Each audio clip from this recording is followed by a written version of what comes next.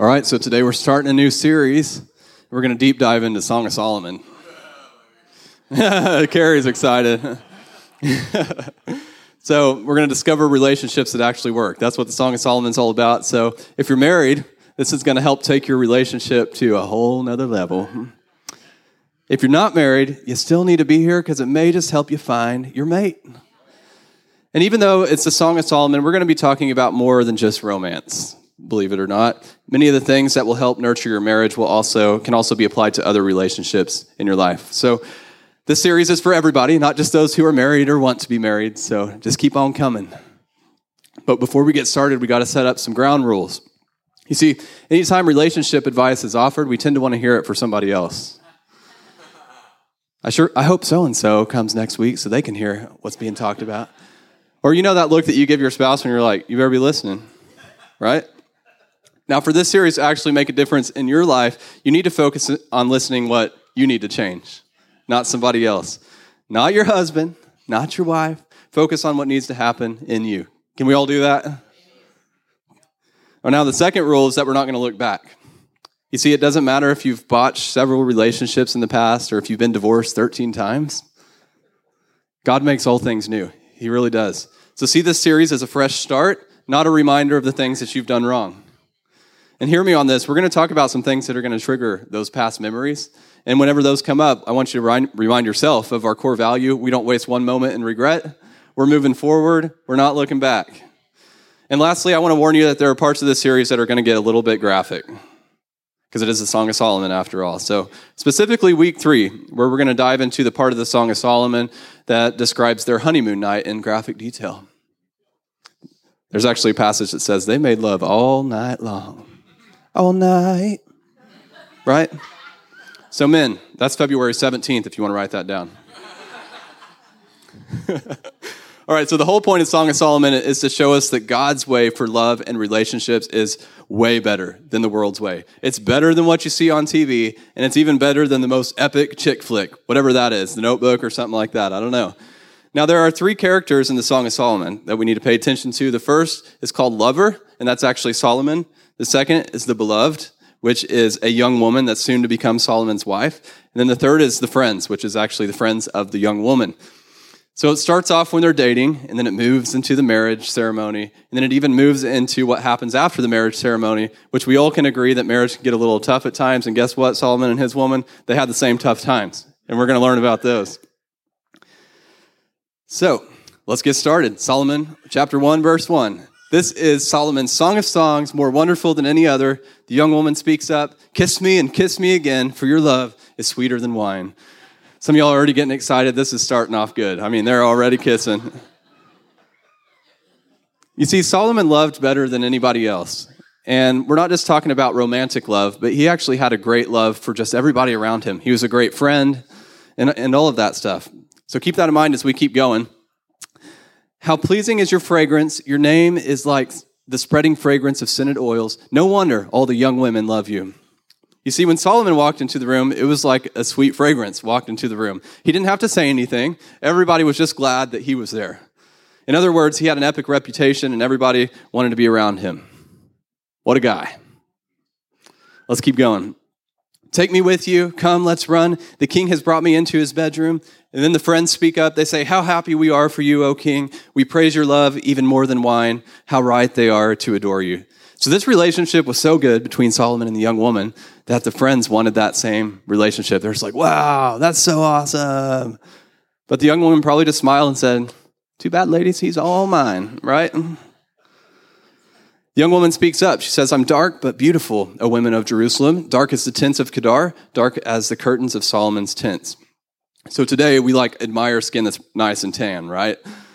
But back then this was not something that was viewed as attractive. So the young woman's basically saying, I know I'm not much to look at, but there's something else about me that's beautiful. In other words, she was communicating to her friends that her and Solomon's love was more than just a physical attraction. It was deeper than that. She continues, don't stare at me because I am dark.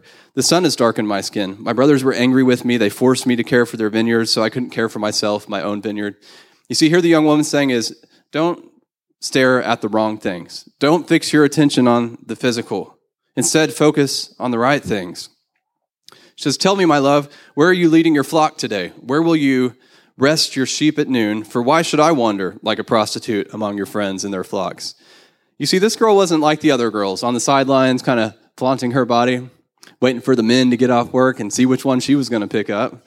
No, she had a real relationship with Solomon. She wasn't like the other women. She was a woman of honor. She may not have been the best looking on the outside, but Solomon knew that she stood out from the crowd in other ways. And in his eyes, she was the most beautiful woman around. And this leads us into today's message. Part 1 is the art of attraction. You see, there's different ways that we're attracted to others. And the culture around us likes to put the primary focus on physical attraction. Ladies, you got to be on fleek to pick up the man that you want, right? Get your makeup right, wear those revealing clothes, and spend just a few hours on your hair. And men, you all better hit the gym and muscle up to get the lady that you want. But here we are, barely into the Song of Solomon, and we've already debunked this myth that physical attraction is where it's at. You see, the greatest of all love stories included a woman who was not much to look at. So if not physical attraction, why were they so attracted to each other?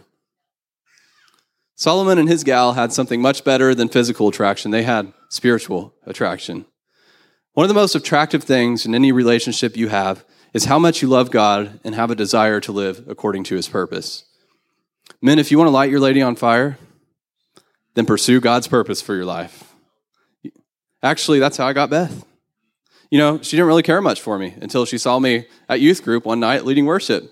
And that's a true story. And then she was like, you know what, I think I could date that guy, actually. Now, I'm not saying that you have to become a worship leader or a pastor, but there are 3 ways that we can all become more spiritually attractive. And the first one is to love and worship God.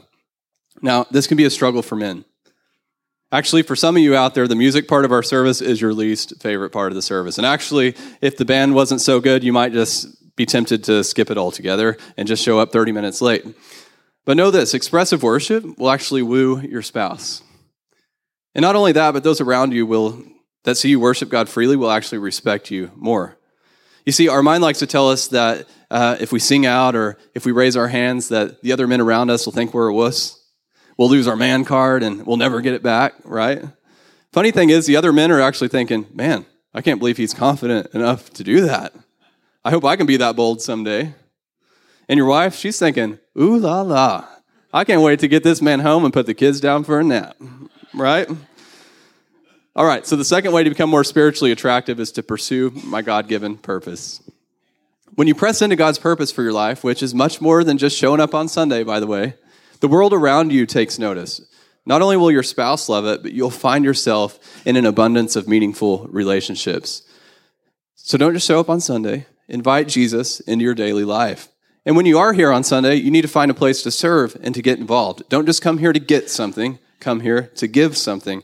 And when you do this, when you pursue your God-given purpose, your life becomes more than you could have ever imagined it would be. Trust me, it works. And anybody who's done it, anybody who's went all in and gave to their God-given purpose has found out the same thing. All right, the third way to become more spiritually attractive is to have godly standards. You've probably noticed that our culture gravitates towards loose standards. It's pretty much okay to do anything you want because what does it matter anyway? You deserve it, right? Those who live with loose standards are supposed to be enjoying their life more, but I've kind of noticed that they don't seem to be enjoying their life at all. They're upset all the time. They have no peace. They never have enough money. Their relationships are falling apart at the seams. But hey, at least they're having fun doing what they want, when they want. Take a look at this quote. When you have loose standards, you lose your spiritual attraction. You can't really put your thumb on it, but all of a sudden, all those relationships that mean the most to you just start falling apart. The only thing that's gravitating towards you are other people with loose standards. So for those of you who are looking for a spouse, you need to look for somebody who has godly standards and sets boundaries. In other words, this is how far we're going when we're dating, and everything else is reserved for marriage. And if you like my standards, then you might just get to put a ring on it. All of us need to remember that spiritual attraction is the first and most important thing in every relationship of our life, not just in marriage. Because you are a spirit being, and you will always be a a spirit being.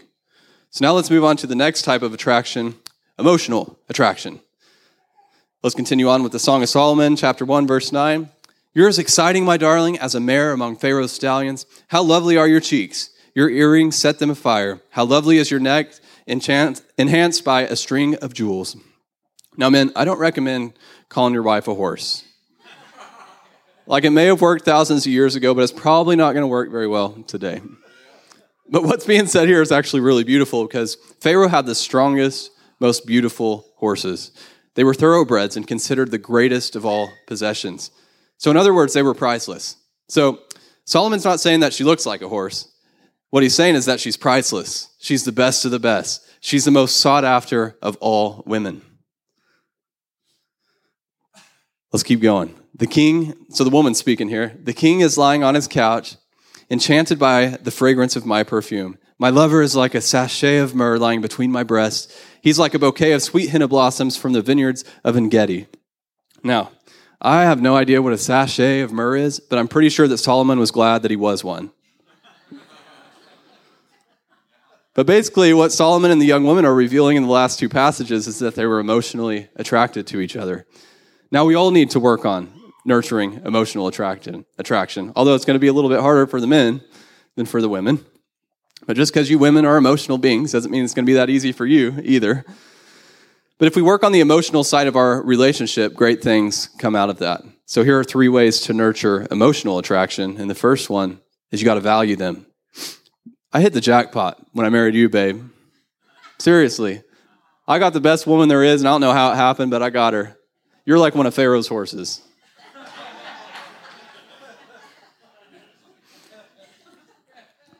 Now, some of you ladies are thinking, but he's not the best of the best. There are way better guys out there, actually.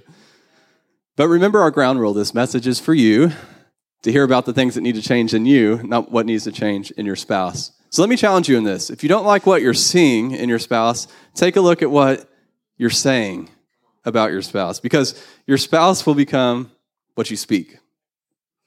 So instead of sitting there thinking how he needs to change, why don't you lead the change by thinking about and saying the things about him that you actually want to see? Which leads us into the second way to nurture emotional attraction, and that's you got to speak life to them. Have you ever been consumed with what your spouse is not? Like, maybe they're not a very clean person, or they don't give you enough physical affection, or they don't help out with the kids the way that you would like them to.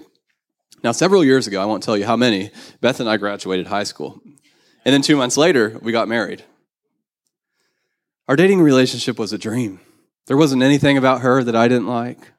There wasn't anything about me that she didn't like, at least not that I know of. She may have another story, but I'll just imagine it that way. Y'all work with me. We would follow each other around at school, and we would have lunch together. She would send me off to work after school, and then on my way home from work, I'd call her up, and we would talk on the phone for hours. Then we got married. And we moved in together. And all of a sudden, all these new things started to come out of the woodworks. She left her clothes on the floor. She thought she had to tell me how to cook. And you know what? Anytime we needed to go somewhere, she was never ready in time. And me, I was in a bad mood all the time. Thanks, babe. I was selfish and not willing to compromise. I didn't want to do anything Beth's way. It was all about my way. We spent months trying to change each other. We were focused on fixing things that we didn't like about the other person. Until one day, we were both introduced to the most profound thought. Take a look at this on the screen. We get married because we love the other person, and then we spend our entire marriage trying to change them into somebody else.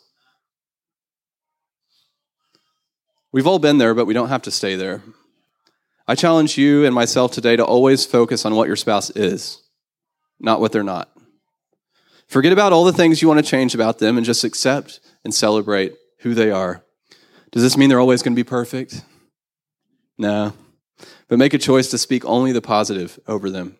Throw the negative thoughts in the trash and see them as who they're going to become as they grow in their relationship with Jesus. Which brings us to the third way to nurture emotional attraction. You got to think good thoughts about them. You got to take captive the negative thoughts, and you got to turn them into positive thoughts. Even if they haven't given you a reason to think that they're awesome, do it anyway. Even if the last positive memory you have of them was like years ago, go ahead and pull that up and think on it. And then just imagine them for who you want them to become. And envision them the way that Jesus sees them. You see, he sees us through the eyes of love. He forgives our every mistake. He believes in who we can become. And he's extremely patient as we take that journey towards who he knows that we can become. So you got to think about your spouse that way. You got to treat your spouse that way. And you got to speak to your spouse that way. Now, before we get into the next type of attraction, I want to give you a few insider tips. So listen up. Women, they like to be admired for who they are. Now, men, we like to be admired for what we do. So, all you ladies out there, there's really no need to point out how handsome your husband is or how loving your husband is, because you know what? He already believes that about himself, whether it's true or not. It's true. You can be as ugly as a mud fence, and you think you're good looking. That's just how it works. So instead of doing all that, just ask him about his accomplishments at work and express your gratitude for how he works so hard to support your family. And when he's mowing the lawn, go out there and take notice. Say, oh, babe, look at those straight lines. That looks awesome. Let him know how good it looks, and go out and admire that garage whenever he's done cleaning out, and point out something specific about it. Hey, I like how you took all that stuff and put it in a bin. It looks way better out here. And men, you got to quit getting hung up on what your wife does or doesn't do. You know, maybe she didn't cook the best dinner, but don't say anything about it. Just smile and tell her how thankful you are that she's such a great mother, such a great wife, and just keep on smiling. Maybe she'll cook it better next time, but maybe not. It's okay. And you know what? Take some time to listen to her. Like, really listen. Not just pretend that you're listening. I know how we all like to do that. And then you got to pull out the most profound response. And then what happened, babe? Just keep the conversation going. Let her talk. She'll love it. Because here's the deal. If you don't do these things, somebody else will. And let me tell you that adultery never happens because of physical attraction. It happens because there was an emotional need that was not met. There was a vacuum in the home, an emotional need not being met, and then someone else came along and met the need, and then it went from there. So you got to focus on nurturing the emotional attraction. And all right, men, if I lost you in that emotional stuff, we're about to move on into the physical stuff. So go ahead and perk your ears back up and listen up. Song of Solomon 1:15. How beautiful you are, my darling. How beautiful your eyes are like doves. I want you to notice that Solomon didn't start off by pointing out her boobs or her butt. He started with her eyes. So, fellas, if you're writing something down, you may want to write that down because you're probably going to forget. Start by admiring her eyes, not her boobs, right? Just remind yourself of that. All right, let's keep going. You are so handsome, my love. This is a woman talking now. Pleasing beyond words. The soft grass is our bed. Fragrant cedar branches are the beams of our house, and pleasant-smelling firs are the rafters. Oh, man, she's talking about how inviting the bed is. It's about to get spicy. It's quite obvious that things are getting a little steamy between Solomon and his young woman. You see, they moved from spiritual attraction to emotional attraction, and now the physical is coming into play. But I got to ask you, what's all this talk about beams and rafters? Basically, what's being said here is that physical intimacy is a beautiful thing. It's like the most beautiful house that you've ever seen. And I want you to notice that they're not relating physical intimacy to a shack or a slum, although there's many Christians that believe that God sees it that way. But no, God created intimacy, and it's a very good thing. But it has to be built on a solid foundation. It has to be built with solid materials. It has to be built with cedar beams and fir rafters. It has to start with spiritual attraction, and then emotional attraction needs to be nurtured. And this is what sets the stage for physical attraction. And we're not going to dive into this one today because in 2 weeks, it's going to be the entire message. But Solomon and his gal did things so right, they did it the God way, that I want you to take a look at what happens to the woman. She says, I'm the spring crocus blooming in the Sharon plain, the lily of the valley. You guys remember just a few verses ago, the young woman was saying that she was not much to look at? Now she's likening herself to a beautiful flower. And this isn't because she went in for a Botox treatment, but because she discovered her beauty from the inside out, because of the way her man was treating her. And this happened because their relationship was built the right way. It started with spiritual attraction, And then they both invested in emotional attraction before ever moving into the physical. Let's keep going. Strengthen me with raisin cakes, refresh me with apples, for I'm weak with love. His left arm is under my head, and his right arm embraces me. We're having a debate on this, actually, with Tim and Darla before the service. Is this make-out position, or were they spooning, or what was going on here? We don't know. But you may be wondering what raisins has to do with physical attraction, right? But back then, raisins was seen as something that like enhanced the intimate experience, kind of like lighting candles or having a glass of wine. So, men, the next time you have a romantic evening, I want you to just pull out the raisins and see what happens.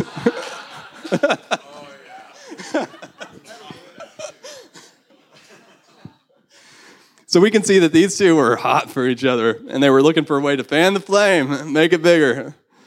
But take a look at this. Promise me, O women of Jerusalem, by the gazelles and wild deer, not to awaken love until the time is right. Who brought out the fire extinguisher? It's over. The young woman's reminded that they need to cool their jets because it's not quite time for physical intimacy.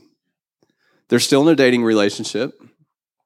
And although physical intimacy has its place, and it's a real good thing, it just wasn't the right time. Bottom line, God created sex. He didn't look down at Adam and Eve and say, "Oh, God, what are they doing down there? Just can't believe it." He created the beauty, he created the passion, he created the enjoyment, and he created everything that's good about sex. But if you let it get out of its time and place, it'll be the most destructive thing in your life.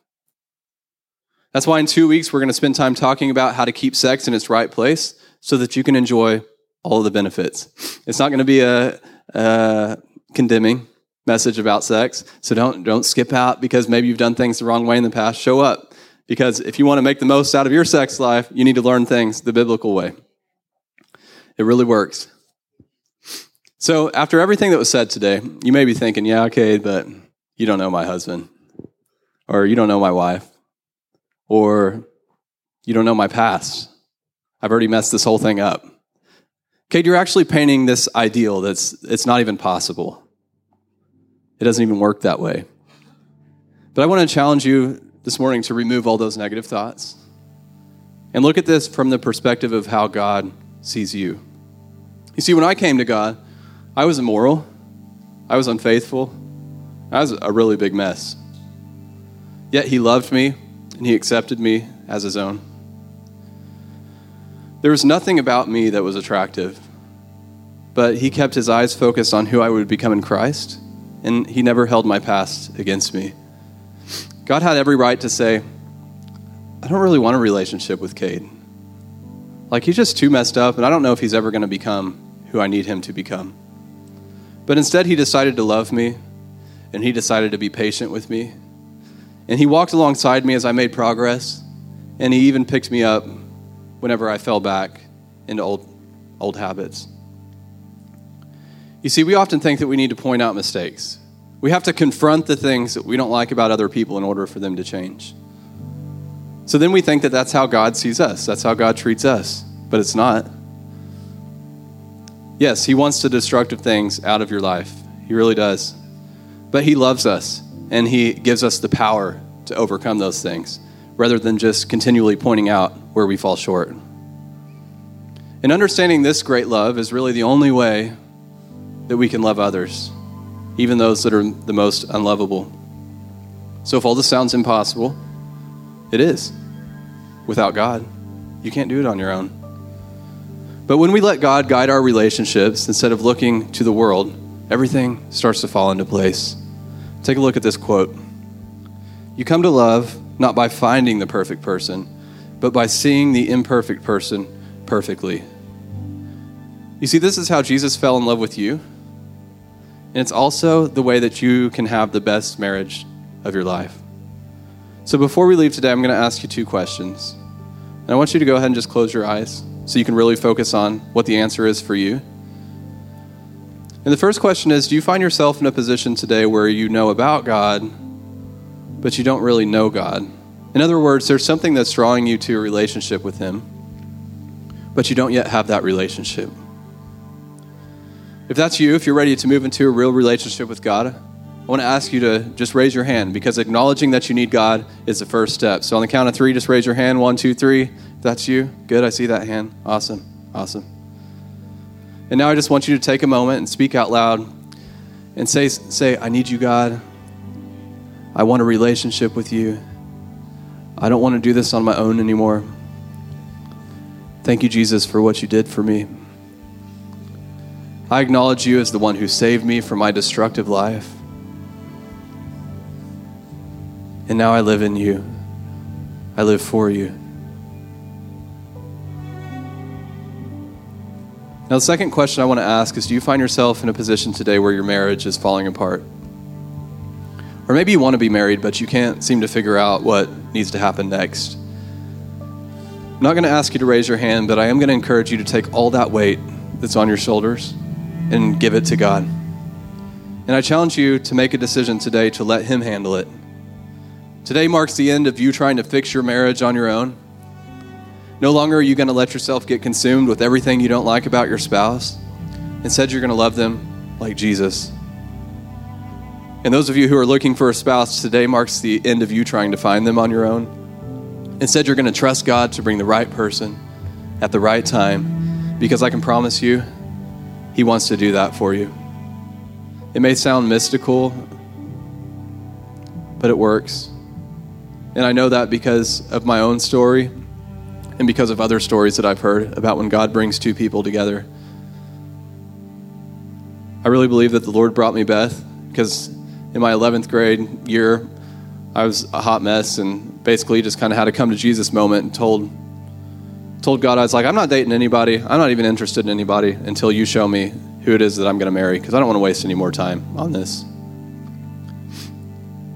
And along came Beth. I'd been in my school for all 13 years of my life, and she had been going to another school. And senior year, by a weird turn of events, ended up coming to the school that I was at. And we met, and no sparks flew. I mean, I was attracted to have a friendship with her and help her to get connected in our school, but I didn't realize that that was a woman I was going to marry until God showed me in a dream one night several months later that here she is. I brought her to you just like you asked me to. So I really believe there's other stories in here. Not exactly like that. God may not communicate it in a dream. There's no telling how he's going to do it. You shouldn't put limitations on how he wants to bring somebody into your life. But what I do know is that if you give it to him, he'll bring that right person to you at the right time. So let's pray. Lord, we thank you so much that you're giving us direction for our relationships. Lord, we thank you for the best marriage. We thank you for marriage the way that you've created it. Lord, we ask you to remove the lies that we've believed from our culture, from our world, and show us the truth. Show us how it really needs to be done. Show us that love is patient and love is kind. Lord, help us to love our spouse. Help us to love everybody around us the way that you love us. Lord, give us a deeper revelation of your love for us so that we can walk in that love. And we thank you for that. In Jesus' name, everybody said, amen.